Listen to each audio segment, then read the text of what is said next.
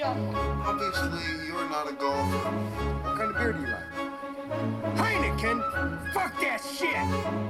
Pabst Blue Ribbon! You take drugs, Danny? Every day. Good. So what's the problem? I don't know. I drink your milkshake. I drink it up. Son of a bitch. Stole mine. You're a cantaloupe.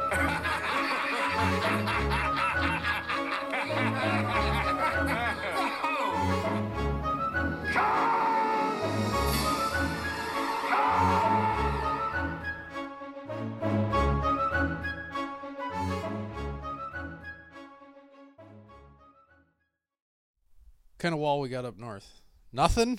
Yeah, that's what I thought. Fucking Like in the stupid. woods? They got fences up north, but Not really. yeah, people come and go. Fuck, you can just swim there from Duluth. Yeah. Lake Superior, just hop in, just... Not after you hear about those maple syrup cartels. I was reading about maple syrup cartels this morning. You don't even want to get me started. I better not if Yeah, we're going I was to gonna start this say. episode. Maple syrup cartels. Google maple syrup cartels. Hey, they just found In the last Quebec. cocaine cowboy. Did you see that today? No, dude, I told you I've been busy on the maple syrup cartels. They caught the last cocaine cowboy guy. Yeah, I didn't know that. Yeah. I didn't know one was missing. After like 26 years. So there's one missing.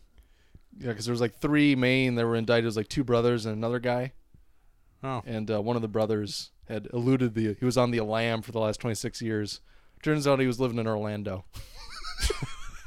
He's lounging. Not too far from Miami there for 26 years. He's like, I thought about leaving the state, but I really like the weather. They thought he went to Cuba or, South America Oh, or Central America. Nope, Orlando.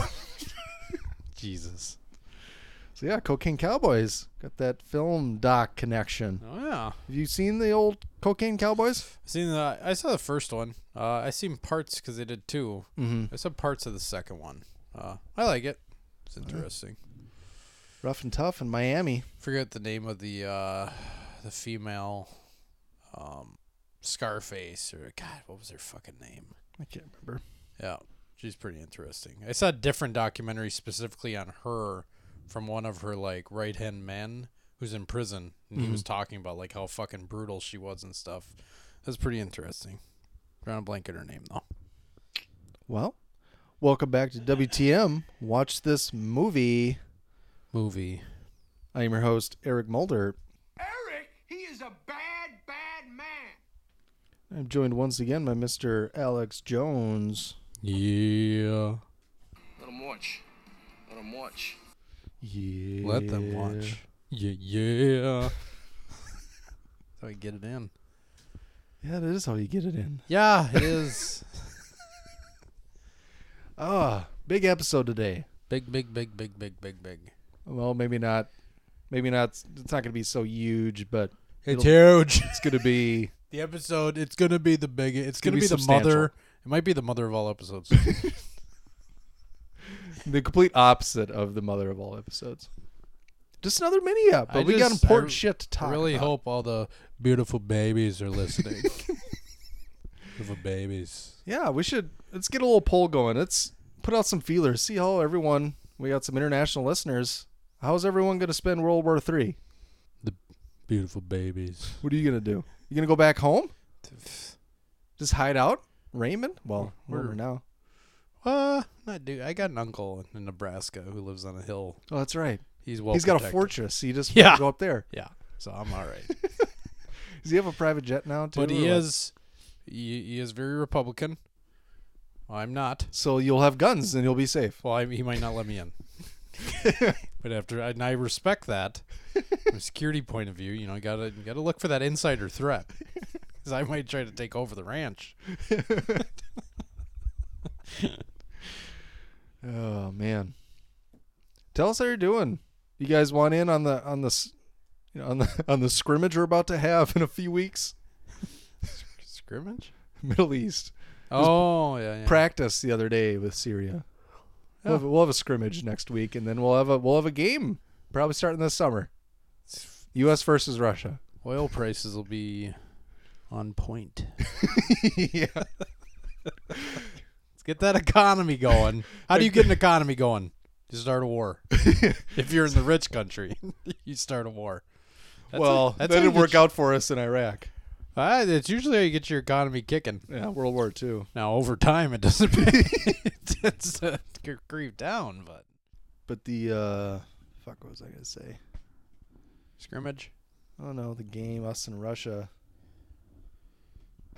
It's gone now. It's gone. You interrupted? It's gone. I don't interrupt often. But when I do, I make it meaningful. So, today, we'll be talking about a couple of movies we've seen. But first, we got M-Spiff coming up. In fact, Spiffs. Opens tonight. Today is Thursday, the 13th of April. Yep. In the year of our Lord, 2017. It's Holy Week. It is Holy Week. I'm going to church on Sunday. He's risen. Yep. Have you not heard the news? That he rose?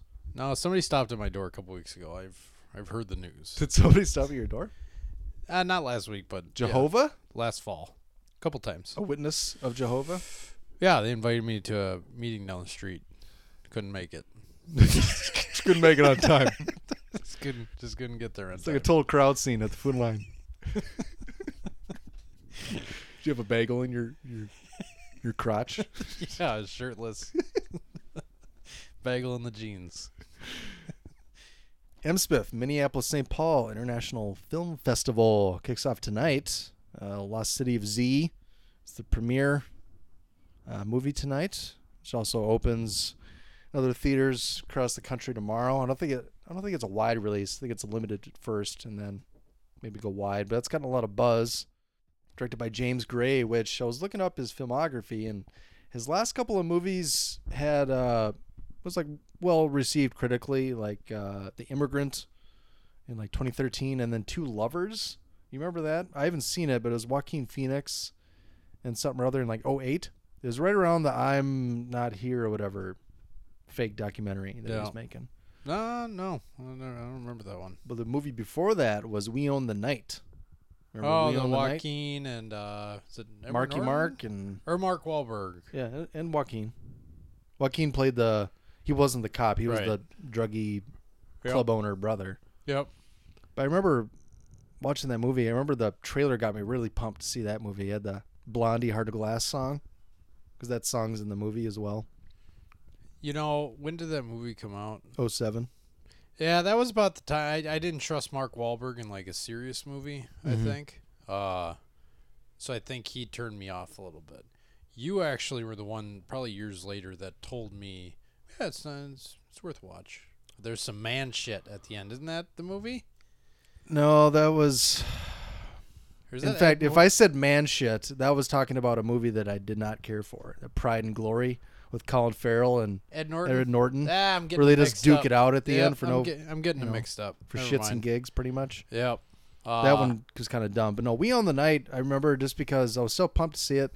We Own the Night. I was loving it about halfway through, and the last half just kind of fell off. I thought the ending kind of sucked, and it was real meh. After like a very promising first half. Very promising meh. I was fucking loving it. And then second half was meh. That's old James Gray? He did that? Yeah. Okay. But this one, do you have the Lost City of Z pulled up?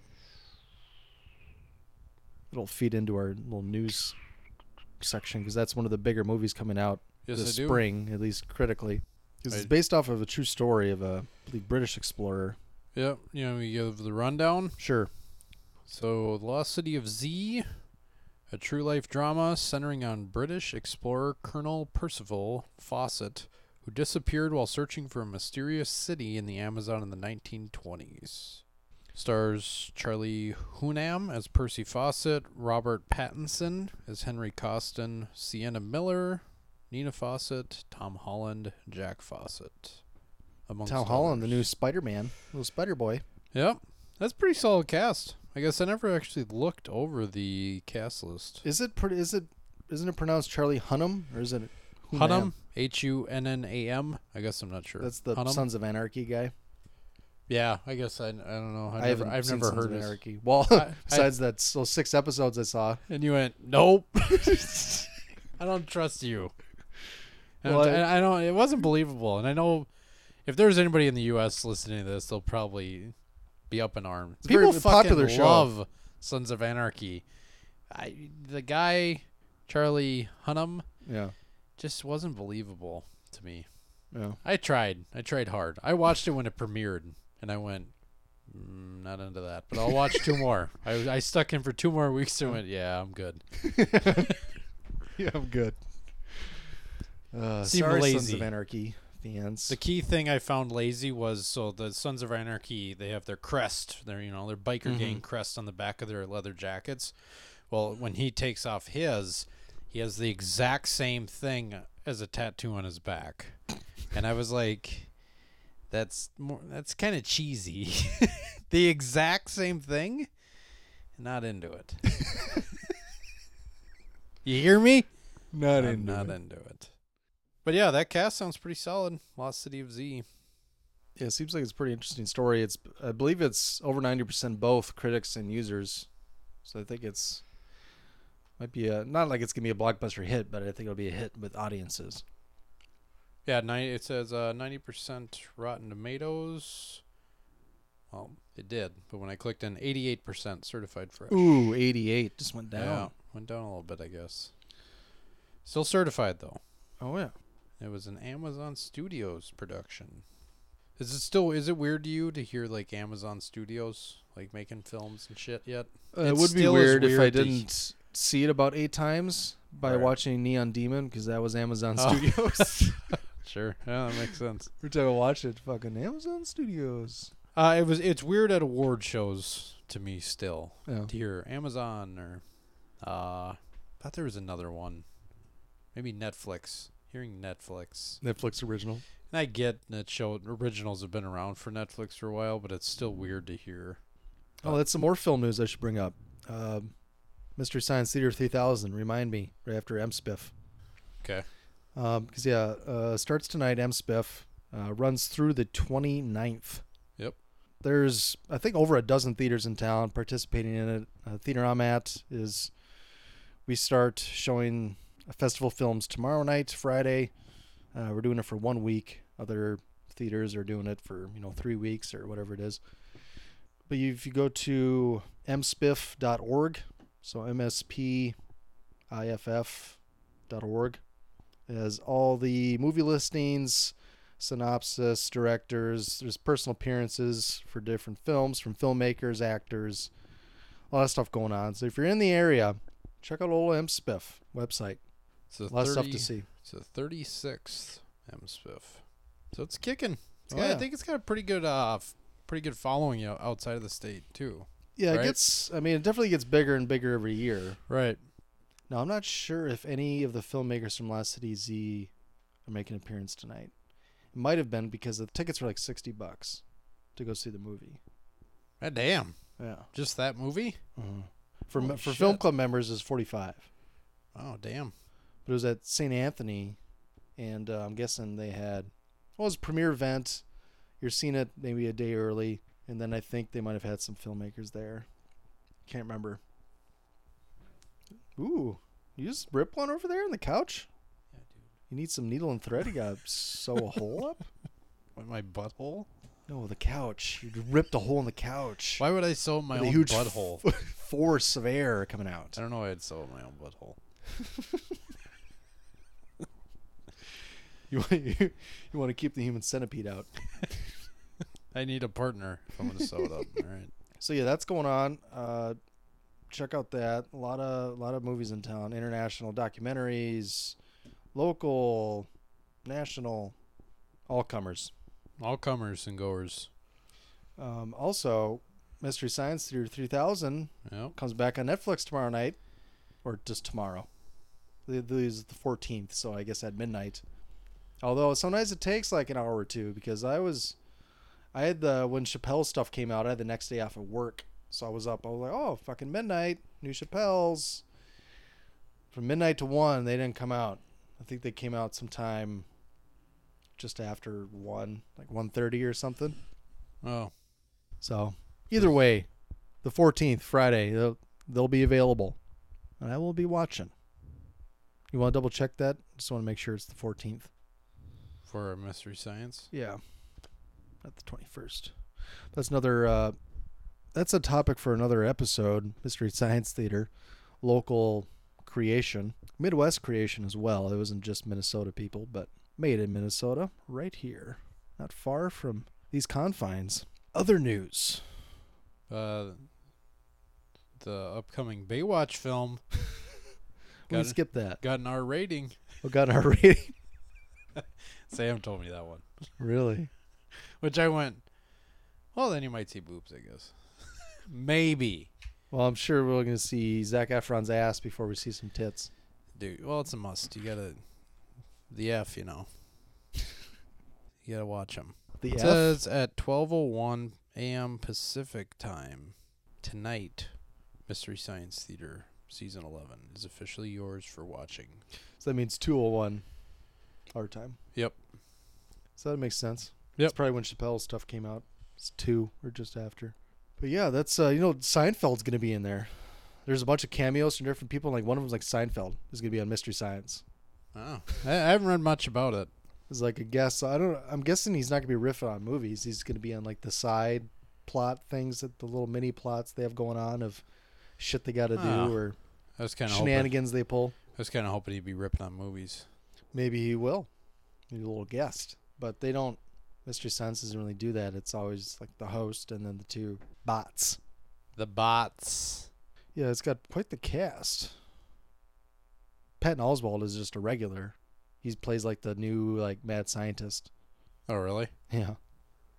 He's pretty good. Jonah Ray is the new host. Oh. So, you watch? Isn't he on at midnight all the time?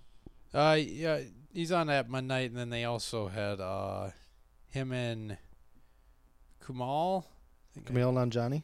Yep. They had their stand-up show on Comedy Central too. Yep. I forget what it's called. Comic books. It was out of the back of a comic book store that they really did, and then they just filmed it for 2 years. It's not on Comedy Central anymore, but they're pretty good. They're funny. Yeah. Also, I saw a story today. It's kind of a more of a somber note, but it's film related. That a New York couple, got arrested today for murdering their 16-year-old special needs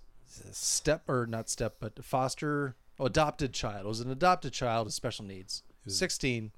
Brad Pitt, Angelina Jolie.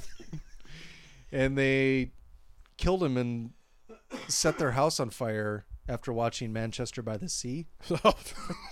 Jesus.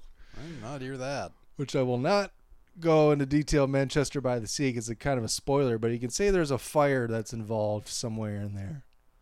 And I'll leave it at that.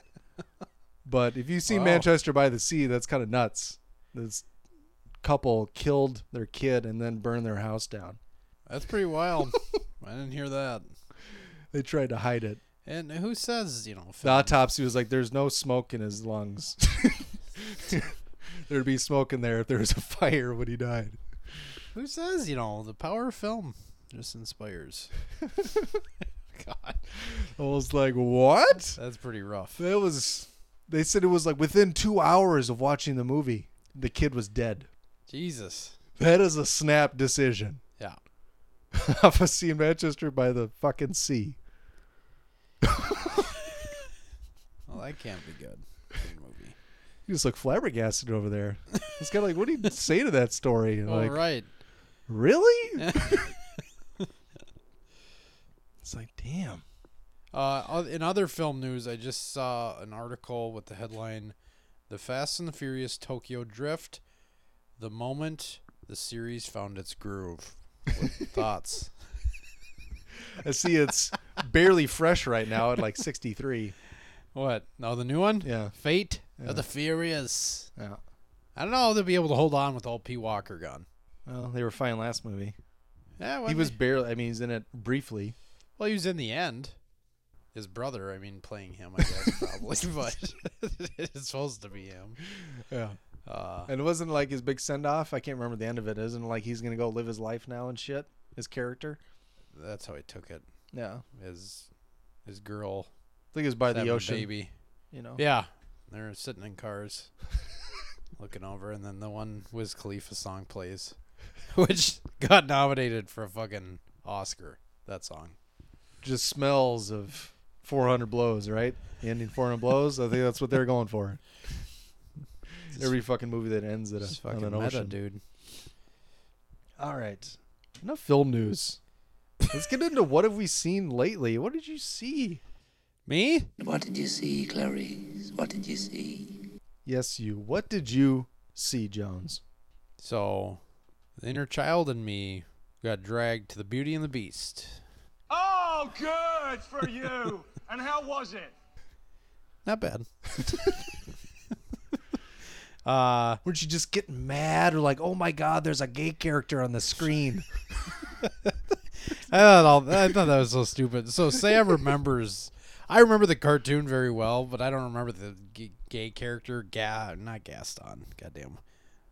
LeFou. LeFou. LePoof? I don't know. Whatever. No. I don't remember the cartoon character of him, but I assume he was probably somewhat feminine. I mean, he followed Gaston around. Thought he was a fucking man. Whatever. Anyways, I'll give a little rundown. So those who haven't seen or heard of The Beauty and the Beast, it's an adaptation of the fairy tale about a monstrous-looking prince and a young woman who fall in love. Directed by Bill Condon. Stars Emma Watson as Belle, Dan Stevens as Beast, Luke Evans as Gaston, Josh Gad as LeFou, Kevin Kline as Maurice, Ewan McGregor, Lumiere, I did not know that. Just looking at Stanley Tucci, Maestro Cadenza. Overall, not too bad. It's not usually up my alley, I would say. Obviously, this was a Sam choice. Because she loves the Disney movies. It kind of falls in that trend of live action Disney movies that they're basically recreating old Disney cartoons into live action movies. So there's Jungle Book a couple years ago, which got really good reviews and was pretty good, especially for the CGI and the talking animals and stuff like that. I feel like it's a tricky line to kind of walk. And then there's this one, and I don't know the other ones they're planning, but they have other ones in the works. But it was pretty good. If you like the cartoon, I would say you'll probably like this. It ran a little over 2 hours. It was right about 2 hours, a couple minutes over. They added a few extra songs in there that I wasn't a big fan of. The gay character, Josh Gad, plays LeFou, who is, the controversy around the gay character. Because I think in Russia and there's a few other countries that said they're not going to show it. I even think there was states down south. They said they're not going to show it because it's pushing the homosexual agenda. Get over it. There's gay people in the world. There always has been. But Josh Gad does a pretty fucking killer job. He was probably, I would say, the best person in the whole movie. It was all right. Funny thing, the director's name jumps out at me. Bill Condon. Me and Sam were, after we left, I go, you know what that guy's directed before, right? And she's like, oh, no. I go, he did one of the Twilight movies you brought me to. And she looked it up and he did the one where I started to laugh in the theater because the fucking wolves were talking or something. It was so bad. So bad. I go, good thing I didn't know he directed this going in, or else I would have not been in a good mood. It's all right. On our rating scale, I would say it's a WTM. I would say WTM Last Resort. I would put the cartoon Beauty and the Beast as a WTM eventually because it's a classic. We all grew up, or I guess our generation kind of grew up on Beauty and the Beast and Aladdin and those, or Lion King, and I would put that. You should watch that over this live action. But they did a pretty good job for having a beast walking around talking. Also, do you remember What We Do in the Shadows? You saw that, right? Uh-huh. Beast. Do you remember that part? I only watched it once. So at one point, Gaston says to the Beast, he looks at him, he goes, Beast. And he sounds just like the fucking guy What We Do in the Shadows when he looks at his ex-girlfriend, he goes, beast. And she goes, asshole. So the whole time after we're walking out of the theater, I kept going, beast.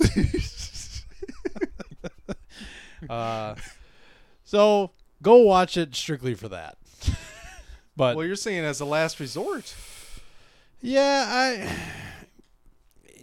I don't know. I don't think you, and that would probably go for even like Jungle Book. I'm not gonna officially rate it on here, but I don't know. I don't think you. I think it is a last resort.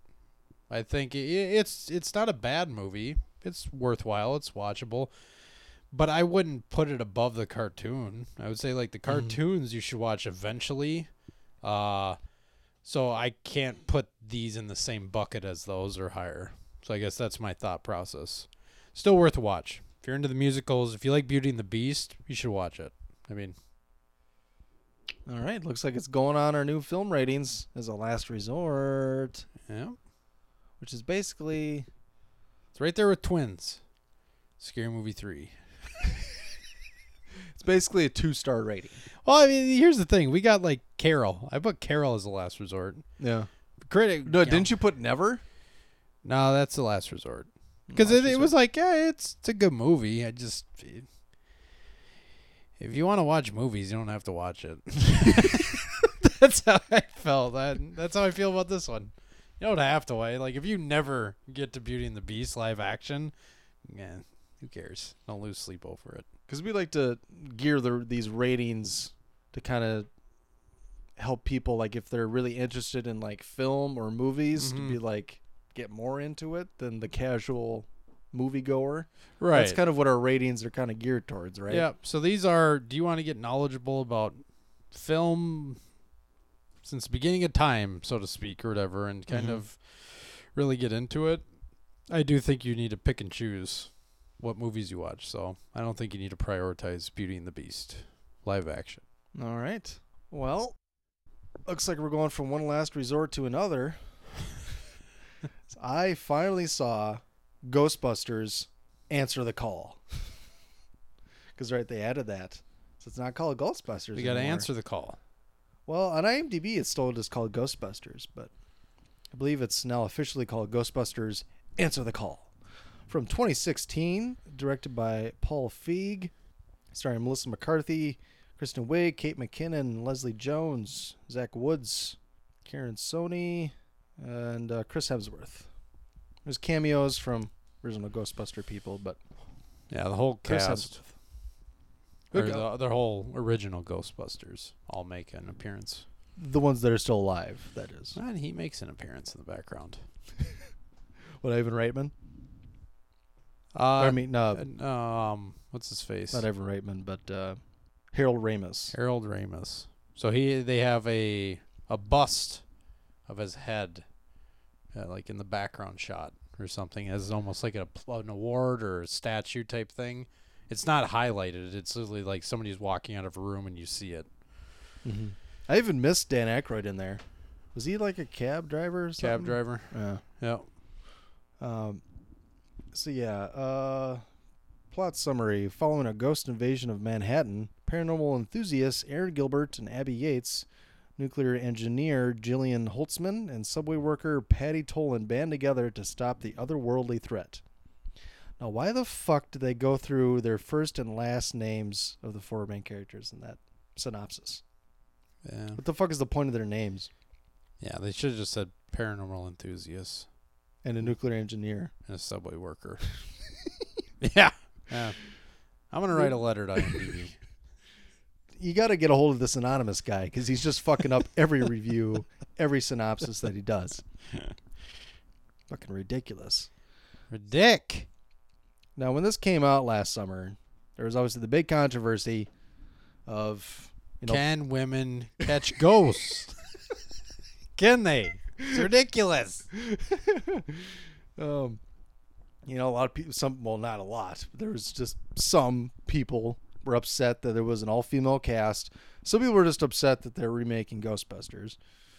Some people were upset that it was women. Some people maybe just had a problem with like Leslie Jones or certain cast members, that sort of shit. And it became a big thing because, was it Milo Yiannopoulos or whatever that he kicked off of Twitter because he said Leslie Jones looked like a man or something like that. I think he called her a monkey or ape. Or I think he used a racist kind of. Yeah. You Google it. I don't know for sure. Yeah, I'm I pretty can't remember. sure I don't know that's what what it was. He said something shitty to her, and I think then it was got like a kicked off Twitter. manly whatever. But yeah, it was shitty. And then, so there was this big controversy about, this movie's coming out and you got to support the women. And it was like, well, it wasn't like it was one side against the other because one side was pretty small, I think. Yeah. Although it was very vocal because it's a lot of Twitter trolls and social media trolls. Yeah. So they're going up against the social media, social justice warriors. It was like a big mano-a-mano. I try not to put too much thought into that because I don't like that type of shit affecting how I view a movie. I agree. Like it's complete horseshit that, I mean, you can't say that, a movie's going to be shitty because it's all women or they can't remake this Ghostbusters thing. But that also means that the opposite isn't necessarily true either. This movie isn't great because it's all women. You can't, if it doesn't matter, that means it doesn't matter. I mean, it shouldn't matter. It shouldn't affect the way a movie's viewed, poorly or positively if it based on the gender of the actors. Mm-hmm. So, I was just going to give it like an honest shot, and I wouldn't say it's a piece of shit or anything. I love the cast.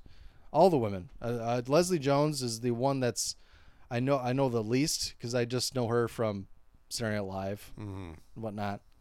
But, I love Kristen Wiig. Kate McKinnon. She's pretty fun. Leslie Jones is pretty funny in Top 5 as Chris Rock's sister or cousin or something. Mm-hmm. And she's busting on Tracy Morgan in there. So she's pretty good in there, too. McCarthy, I like her other stuff with Paul Feig. I like Paul Feig's other stuff. I think this is the worst one of Paul Feig's that I've seen. And then, like I said, I love Kate McKinnon. Yep. Yeah, so you got McKinnon, McCarthy, Wiig, and Jones. Yep. I pretty much like them all, at least in different things. I'm not going to watch every Melissa McCarthy movie. Mm-hmm. In fact, I'm sure half of them I would avoid. But, I still like her, think she's funny as an actress. Yep. But it just did just not work for me at all, pretty much. I didn't like the song.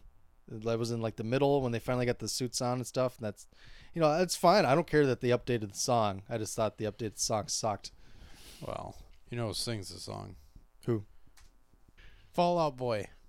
Oh, that's why it sucks. The Fall Out Boy did the song. That's why. Who decided to get them out of the fucking cellar after about 10 years? Well, they've had some other stuff. When? Recently, but since they were popular when you were in high school. College a little bit. Yeah, but I'm saying like 06, that was probably like their peak. 05, I 06? would guess. I'm not part of that scene, dude. I don't know a Fall Out Boy scene. Neither was I. But Pete I had some friends, big Fall Out Boy people. Pete Wentz. Hey, they were pretty funny in Sex Drive. I was gonna say, give him that, I guess. Well, I guess. But that's why the song isn't that great. Yeah. I'll let you continue before I give my 2 cents on Ghost. But I guess I gave mine way back when I saw it too. But yeah, they. I mean, there's some funny moments. There's some cool nods that I liked. I mean, a couple of them, some nods I was like, nah. I did like the fact that Bill Murray played like the skeptic because it was kind of like they basically came up with like a meta type character. Like he's supposed to comment on like that. Why are you guys even doing this movie? And why are you women and all this stuff? Like, right. So I thought that was kind of a cool little meta thing since he didn't want to do Ghostbusters 3 for like the past 2 decades. Yeah. And it wasn't just that this movie is the problem. I think after Ghostbusters 1 was the problem when they decided to try and make a shit ton of money off of it and just market everything. That because the movie came out as a big hit, and then you get the cartoon that came out, you get the sequel, Ghostbusters 2, that was kind of a pile of shit. Although I'd probably still watch that one over this one. Ooh, that was going to be my question because I went back and forth on it. I was like, no, I think the new one. And then I was like, No. I felt like the new one was absolutely better than the second one. Yeah. 'Cause I think I saw the second one on AMC or something last year. I watched it. Mm-hmm. And God, that's just not good. Just no good. They're like insinuating that fucking Dan Aykroyd's been banging the toasters and shit. Yeah. Well, yeah, this isn't any good. Or banging like the ghost goop, Yeah. pretty much. Slime, ectoplasm, whatever the fuck you want to call it. But I could tell everything was just, because when this was coming out, they're like, hey, we're going to have a whole expanded universe. And there's going to be movies and TV shows and lunchboxes and toys and, you know, a bunch of stuff for kids, basically. And that's what it felt like. The whole movie was just geared towards selling toys to kids, is what the whole movie felt like to me. Because especially when, like, Leslie Jones is like, now she starts running through all the different weapons, and there's like 5 different ones, and they all do something different. But it's just like, they were all just miniature versions. That you can tell that you could go buy those things in stores. And like, obviously that's not the first time things have been marketed that way, but a lot of people give Return of the Jedi shit because they're like, oh, George Lucas just wanted to sell toys to kids. So they had the fucking Ewoks and that whole kerfuffle. I still like Return of the Jedi. Yeah. I think it's great. But it just, the first Ghostbusters was darker. You could call it a family film if you want, but it's a lot darker than this. And it was PG versus, well, I think it was PG-13, but this one's PG-13. And it seemed like they just in this one, they put a bunch of like adult humor jokes in it, with just in like a kid movie. Like Pixar, like some Pixar movies will have like some subtle like adult humor. But this was like overt adult humor, and they just kind of peppered it in between so they could try and sell it to, you know, bigger audience, or at least a bigger age range. So the original was PG. PG. Yep. But the first one's darker. Yeah. You know, I don't like CGI, but I didn't mind CGI in this one. It's the fucking ghosts. You got to use CGI. I don't care. Yeah. And I mean, they didn't necessarily use CGI in the first one, but they used tricks similar to CGI. Yeah. For like Slimer and all that stuff in the original. Although there's a lot more practical effects in the original, which obviously enjoy that, but everything was too well lit. Everything just looked like a fucking big expensive set. So I think it was made for 3D as well. Yeah. If I remember right. It was. So I feel like that always impacts a movie. So like Mad Max, when we saw Fury Road, I was slightly worried how it would be, because I don't like movies that are specifically made for 3D. I'm just not a 3D person. I don't like 3D movies that much. Like, it's not that much fun for me, I guess.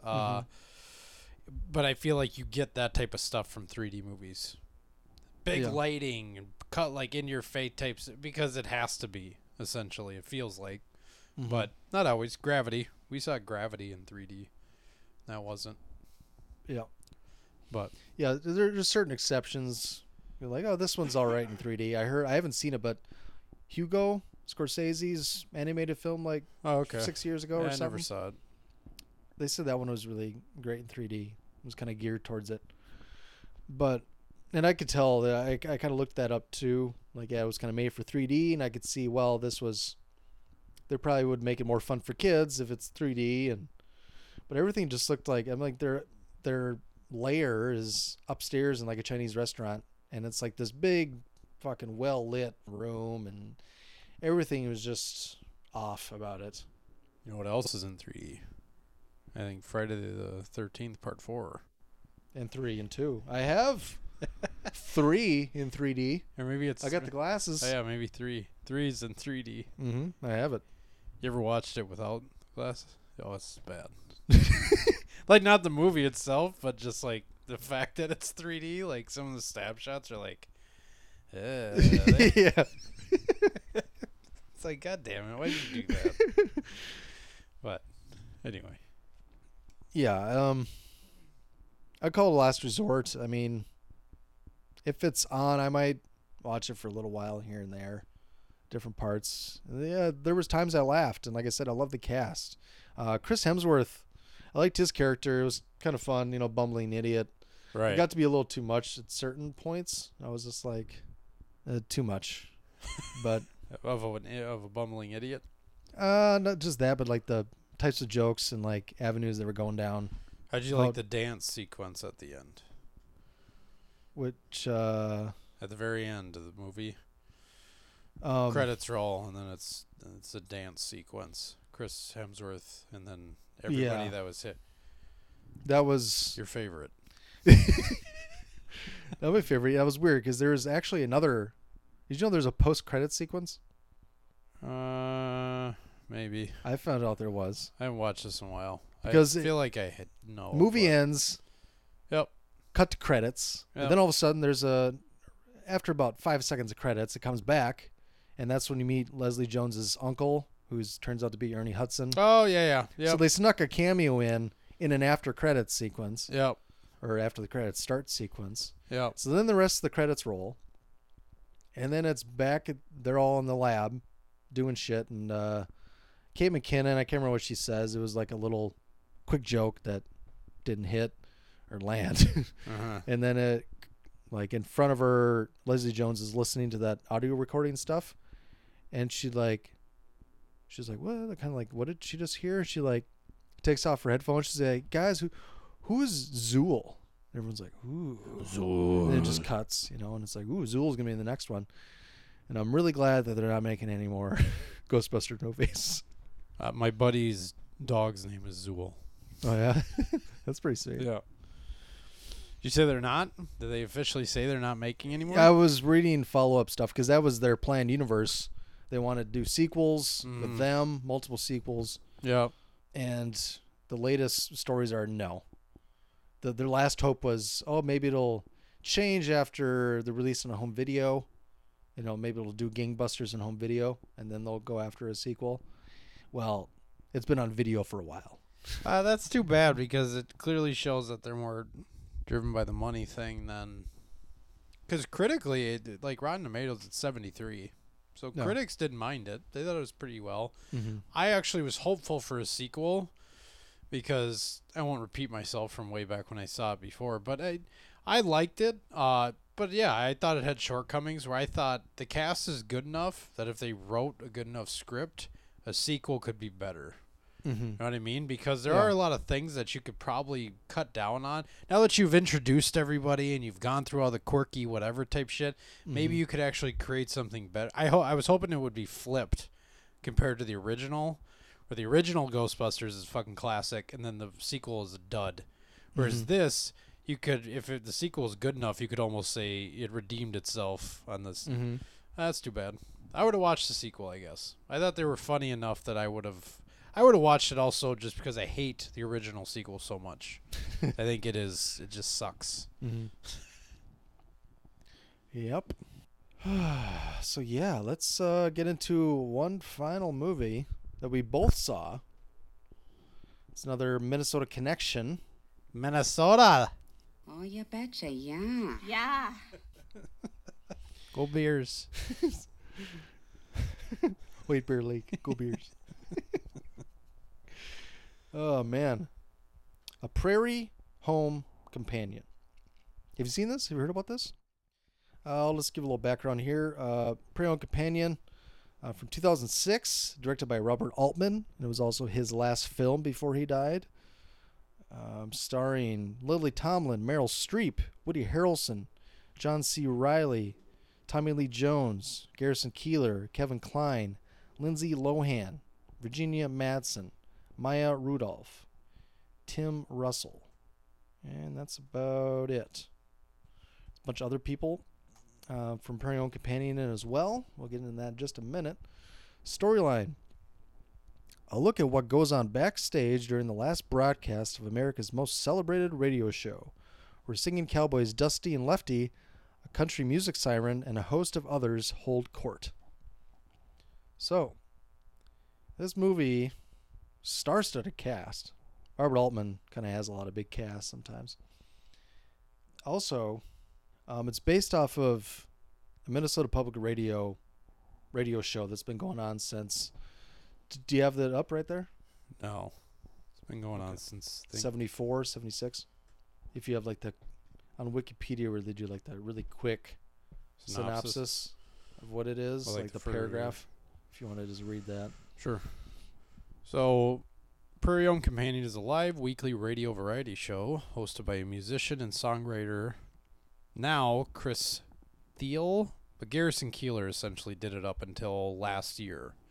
The program was created in 1974 by Garrison Keillor, who hosted it up until last year. It airs on Saturdays from 5 to 7 Central Time from the Fitzgerald Theater in St. Paul, Minnesota. It is also frequently heard on tours to New York City and other U.S. cities. The show is known for its musical guests, especially folk and traditional musicians, tongue-in-cheek radio drama, and relaxed humor. Keller's wry storytelling segment, News from Lake Wobegon, was the show's best-known feature during his long tenure. Yeah, and Lake Wobegon, there's podcasts. You can get news from Lake Wobegon, and they'll give you all these episodes range from about like 7 minutes to like all the way up to like 20 minutes maybe. Mm-hmm. And Lake Wobegon is a fictional town that Garrison Keillor made up. He's originally from Anoka, Minnesota, and he kind of made up this fictional town where he tells stories of, I guess, his fake youth or just his youth that he applied to this fake town. But there's a cast of characters that you'll hear people's names that are common characters throughout the show, because each episode is just another story from that little town. Just what happened in the past week? What's going on in Lake Wobegon? Everyday life in Lake Wobegon. What's the Lutheran Church doing? Is there a bake sale this week? Yeah. Were the kids down by the lake fishing this week? What was going on? What was the weather football like? team win? Yeah. The ones I listen to, he yells the weather. He always touches on the weather at the beginning. Oh, I'll bring you to my little hometown of Lake Wobegon, where the mosquitoes are out and it's a burly 68 degrees and very, very detailed, excellent storyteller. Really sets the scene. You don't have to work too hard on imagining it. I'll say that. Yeah, he's literally, it's hard to explain. His way of storytelling is kind of unique. I'd say it represents kind of Minnesota Midwest sensibilities somewhat, but it's also just may have an older traditional way of storytelling, especially via radio and what they used to do back in the day. Yeah, I agree with that.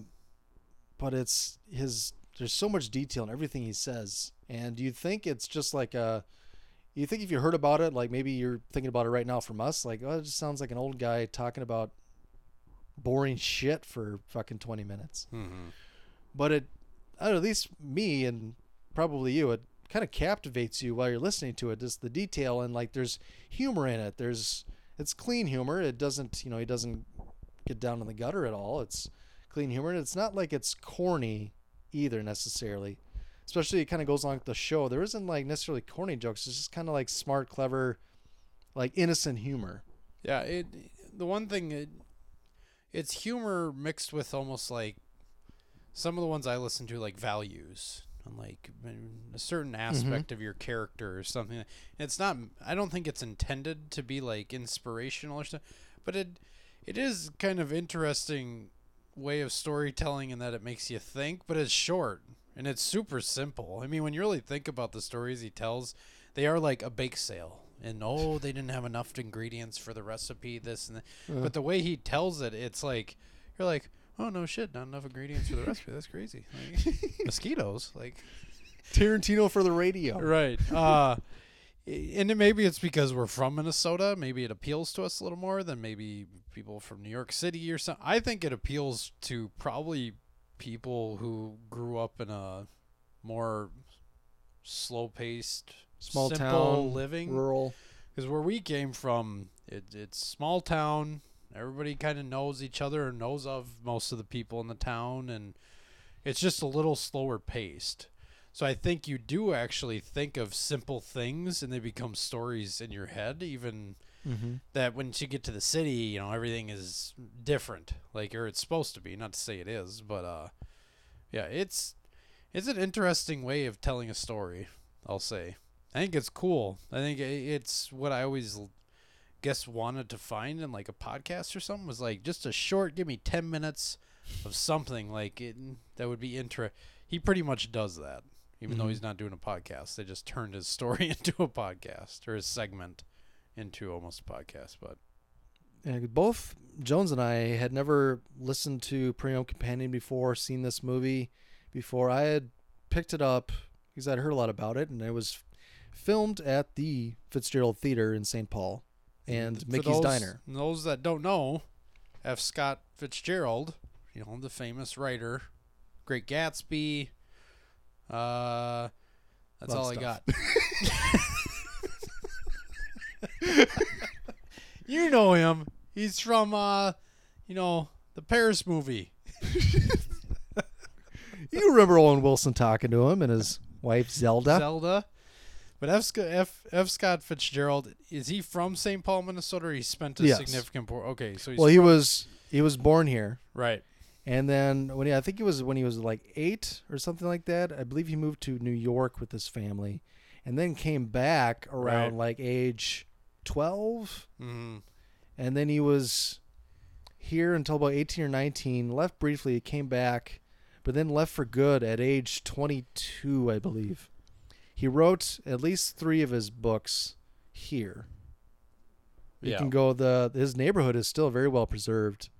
There's tours, a lot of Fitzgerald tours that go through there. There's a bar that it's also the theme of the bar in St. Paul. The bar is called the Commodore Bar and Restaurant. Mm-hmm. It's based off of the era he was in, but it also has pictures and different things about F. Scott Fitzgerald and Zelda Fitzgerald and stuff like that. Pretty cool. And they named the theater after him because he used to frequent it while he was living here. Yeah, I was gonna say, because it wasn't initially named after. It wasn't built with his name. It had a different name previously, and then over time they adjusted it. I thought it was in the 80s or 90s. I thought it was relatively. I guess I don't know if that's soon anymore, but modern era. So that's the theater that the show is based out of, which I always thought was kind of cool. Yeah, and every week they have a 2-hour show, which we still have not gone to see yet because, those tickets are expensive. And I'm not going to lie, now that hundreds of dollars just for a ticket. Now that Garrison Keillor isn't there, I'm even less apt to go see the show. It's Garrison Keillor retired last year after 32 years of doing it. Not to say the new guy isn't good. He probably is very good. Yeah. And Garrison Keillor doesn't talk the entire time. He sings, which I didn't realize he sang until... He's got a good voice. Yeah, he's a good singer. He sings, and then he does ads, so he'll talk through ads. Mm-hmm. What was the one? Powder Milk Biscuits in the movie. But then he'll leave, and other people come on to do their own song and dance or jokes and stuff like that. So Yeah, the show is just made up of a lot of stuff like that. There's folk music. There's kind of skits. They'll have like tongue-in-cheek dramas. Like Kevin Kline's character in the movie is called Guy Noir. Yep. He's like a private detective who's making ends meet by working security at the theater. Yeah. Well, on the radio show, smoking weed on the job. Yeah. On the radio show, that was a running series of sketches that they would do. Mm-hmm. It was like a serialized thing with Guy Noir, and Garrison Keillor would be the voice of Guy Noir, and he was a private detective who did different odd jobs to make ends meet here and there, and it was kind of, he would over describe things. Yeah. Like they'll use a lot of adjectives, tongue-in-cheek type stuff, which kind of aligns itself with Garrison Keillor's Lake Wobegon thing and other stuff that they do. One of the early quotes he says, Guy Noir, is finished off a grilled cheese sandwich with beans for a chaser. It's like beans for a chaser. Yeah, he has like the hard-boiled detective speak, as they call it. Yeah. From like, 40s, 50s film noir. Right. But the movie takes place in the present, even though he looks like he just stepped out of the 40s. Yeah. In the movie. He's at Mickey's Diner, which is an older diner. His movie opens at Mickey's Diner, then he walks over to the Fitzgerald Theater, and the movie ends at Mickey's Diner. Yeah. It's only in those two places the whole movie. Yeah. And Mickey's Diner, which is a real place in St. Paul, too. Which we've touched on many times because it's in a shit ton of, at least local movies. Jingle All the Way and The Mighty Ducks. And there's some other ones I'm not recalling right now. But I believe it's at least multiple Mighty Ducks movies. Yeah. It was like, let's just have the team eat here every movie. It's like there's not going to be that many open seats every time the fucking team goes there. There's only 4 booths in this fucking place, and they're all in the back. So, but yeah, obviously we might be a little biased because it's Minnesota centered, but it is a popular radio show with like 4 million listeners a week. Yeah. For their 2-hour radio show, which is fucking impressive for just a radio show. Mm-hmm. That's like This American Life numbers. Yeah, because they don't have the show on a podcast. It's just the Lake Wobegon segment. thing. So this is, which is actually pretty interesting that they still have that many listeners on terrestrial radio. Your generic AM FM radio station type thing. Yeah, it says it can be heard on more than 700 public radio stations in the U.S. That was as of 2005, so could be more. I believe there's some international radio stations too that carry it. Yeah, I wouldn't be surprised. But yeah, it's kind of like an institution that you and I both didn't really know much about until recently. And after seeing this movie, I was like, all right, let's get into it. Let's learn more about it. And this stuff is pretty fascinating. I think a lot of people would enjoy it and get a lot out of it. It's pretty original. Like people who aren't maybe from the areas we grew up in and stuff like that, if you go in with the mindset of kind of what we said, it's pretty original to think that even though the movie's made in 2006, that's the exact same format they're doing today. Like those folk songs and that storytelling and stuff, it's, from what I could tell, it's the exact same type format today. And to still have such a huge following of people, it's pretty fascinating that they're able to actually do it, especially in this day and age where you have podcasts. Would you call it WTM eventually? I'm thinking about eventually. I don't know, maybe. I'm trying not. So I wanted to say eventually, but then I go, am I biased towards it because it's I get biased towards Minnesota films sometimes just because they're fucking fun for us, obviously, just like anybody if a movie's made in their town or their state. Maybe not L.A., but well, I was trying to pick in between eventually and like soonish. I would say more eventually. That's where I was going. I'd probably say eventually. It's definitely not a last resort. It's better than that. Because the movie as a whole itself is pretty good. I mean, it's a fun movie to watch. I think it's in like the 80s on Rotten Tomatoes. And it's the perfect length. It's like an hour and a half. Or hour and 45 minutes. But with credits, it's under an hour and 40 minutes. So I was like, that's pretty damn good length, I would say. It's like, yeah, it isn't. I don't think it's a masterpiece. And it's not like it's hilarious or anything. I just thought, like, after it was done, I was like, that's a cute little movie. Nice little film there. Well, especially knowing the history of it, too. If it was all fake, like the radio show didn't exist or any of that type of shit, I probably wouldn't have liked it as much. But knowing that is real, I would say eventually. So the critics on Rotten Tomatoes give it 81%. Audiences is 59. So audiences actually don't like it. Yeah. As much. Yeah, as much. 59 is not necessarily bad, but and a lot of that I think has to do with it's a lot of folk music in there, and they don't really do a lot of skits. They do a lot more advertisements in the movie than like skits, because it's kind of cool seeing like they make up these sound effects and noises, and how they like create these noises is pretty fascinating as well. Yeah, I love the on-air ads that he does for ketchup and duct tape. He turns a fucking duct tape ad into a full-blown story, then brings it back around and it's like, so yeah, go buy duct tape. Pretty cool. It's also the type of movie that you and I talked off air. We think we'd get a lot more out of it the more we watched it, because it seemed like there was a lot of subtext, a lot of in-depth type of ideas and like philosophies it was discussing. Yep. Or kind of bringing up. Yep. So it definitely is going to garner multiple viewings. Oh yeah. But yeah, I would say eventually, just you don't have to rush out there, especially because this isn't going to appeal to everyone. We know that. I would say for the crowds of people who actually listened to the show and didn't know maybe that a movie existed or something, I would say definitely go. I'd put it more in the soonish category for them, but everybody else, yeah, eventually.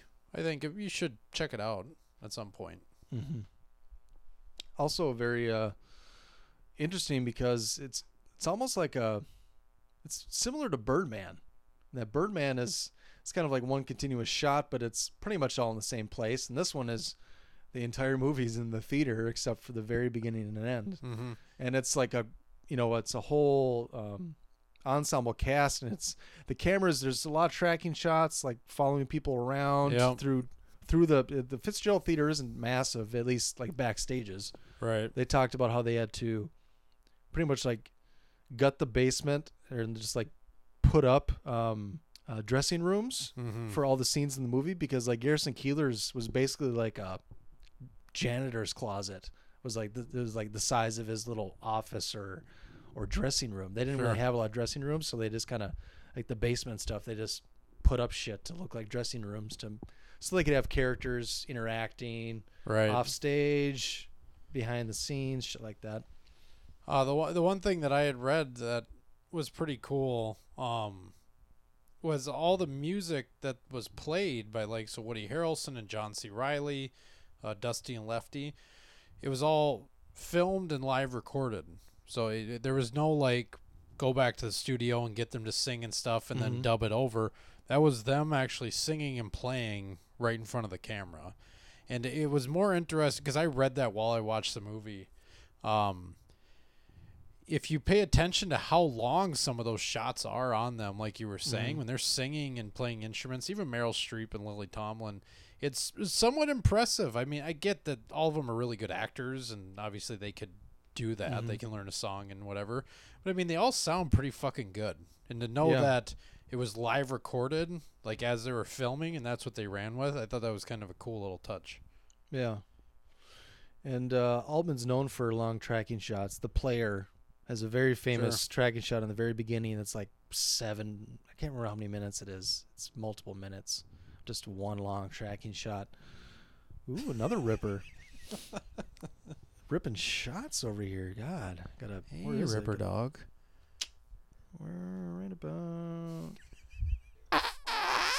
there. That's mine from like a couple of years ago, I think.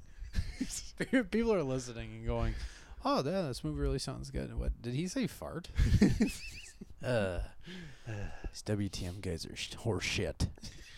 But yeah, Robert Altman. It's kind of interesting that it's his last film, and that the studio was kind of not really sure if he was going to make it through the whole film. So what they did was they had Paul Thomas Anderson kind of serve as a backup director. Yeah. And I've watched some of the special features on the DVD, and he takes PTAs he's married to Maya Rudolph in real life. Who's in the movie? Who's also in the movie. So I'm guessing pregnant in the movie and in real life with PTA's kid, which is super fucking cool. Fun fact. I thought. Nice little fun fact. But behind the scenes, he's very involved in the whole process because he had to know everything that was going on in case Altman croaked. Sure. Because he was having some health problems as well. So it's side by side. You see Robert Altman, fucking Paul Thomas Anderson, just sitting there looking at dailies, directing stuff, and Paul's kind of getting people's input. He's talking to people too, kind of on behalf of Altman and going back and forth. That's pretty cool. So it was really cool seeing like a collaborative effort and almost like a secret movie that was, I wouldn't say it was semi-directed by PTA, but he had a hand in it. Mm-hmm. Yeah, I thought that was a pretty cool fun fact. So yeah, I wonder what he's listed for on credits. Go to I'll just look it up here. I'll see if he's listed on IMDb as a credit for Paul Thomas Anderson. You bad motherfucker. So he is listed under miscellaneous crew as a standby director. Okay. For Prairie Home Companion. Makes sense. Standby director. Yeah. See, there are a lot of cool fun facts in here. Like I said, the cast is huge. It's huge. It's huge. There's different storylines going on. He also got a special thanks at the end, apparently. Oh, yeah. Yeah. There's another one. So, yeah. Take a gander at Prairie Home Companion. Yep. Especially if you're from Minnesota. Step your game up. Yep. Because we were pretty disappointed that we were slacking on our Prairie Home Companion game. Yeah, we felt bad. We felt like we were I'm always trying to make Minnesota connections to my shit mm-hmm. randomly. So now at least I'm up to snuff on Prairie Home Companion. Get your card back. Got my Minnesota Plays card. It's just been revoked. I thought I just got it back. So no, it's taken away? Yeah. God damn. Gotta go watch Mighty Ducks again. All right. Anything else you want to add? Nope. Nope. Coming up, we'll be doing a movie breakdown of Old Boy. Oh boy. So stay tuned to that. The Ridge. Maybe at the end of next week or the week after. We'll see. I try not to give too much info on certain dates because then usually shit gets pushed back and then I feel like an asshole. Well, then you don't have to be held accountable to anything. Well, it's just like what I talked about at the end of February. I was talking about doing my Neon Demon analysis, which I'm currently working on. And I was like, yeah, I don't know, maybe in like a month, after this whole, blaxploitation slate of movies is done with. So like a month or so, something like that. So a month from there is at the end of March. And so now it's like almost mid-April. It hasn't come out yet. And I didn't say definitively, well, I said around a month, maybe I'll start on it or something. Right. That type of thing. So it's more like, well, it's coming out probably next week, but everything that we say is going to come out is going to come out. Yeah. Sometimes it takes a little longer. People just got to Sometimes we get sick. Sometimes we have scheduling issues. Sometimes the equipment is on the fritz. That's rare, but sometimes it's none of their goddamn business. We're doing all this shit for free. Fuck. You start paying me.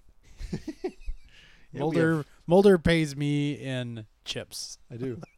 Quite frequently chips. Once in a while, he'll get some pizza or a burger or something. But although we got to go to Mickey's, we're going to take a picture. Yeah. A WTM picture. It's going to be me, you, and Sam. Because I asked Wolfie T I was like, hey, we should, we want to go to Mickey's. I want to get like a picture of all the like WTM people. Mm-hmm. And he's like, no. Like, like, what? You don't want like I said, I'm going to pay for everyone's meal. We're going to take a picture, be a nice, cool night out at Mickey's. Yep. He's like, no. I'm like, why not? He's like, well, I don't want my picture on the site. Because I even offered him, there's a little kind of half-ass bio of you and I on our website. Yep. WTMWatchThisMovie.com. I was like, yeah, you want to write a little background about you or anything like that? He's like, nope, don't want my name on there. That's why we've never said his last name, because he doesn't want his last name said. What is his last name? But yeah, he's all about not having his full name said, and like being on the website, and doesn't want his picture taken and put on there. So he wants to stay off the grid like hardcore. All right. So it'll just be me, you, and Flash. When the royalty checks start coming in, well, only people that are pictured who choose to be identified on the website get any money. All right. Well, yeah, reach out to us. Email us at watchthismovie@yahoo.com. Check out our website at WTMWatchThisMovie.com. Subscribe. And please rate and review our podcast on iTunes and Stitcher for all you Android users. Follow us on Twitter at WatchThis_movie. Other than that, we will check you later. Guess we'll see you around. All right, check you later. Bye. Wait, man, why are you always such a dork, man? What are you talking Check about? you later. Check you later. Hey, man, get off my case.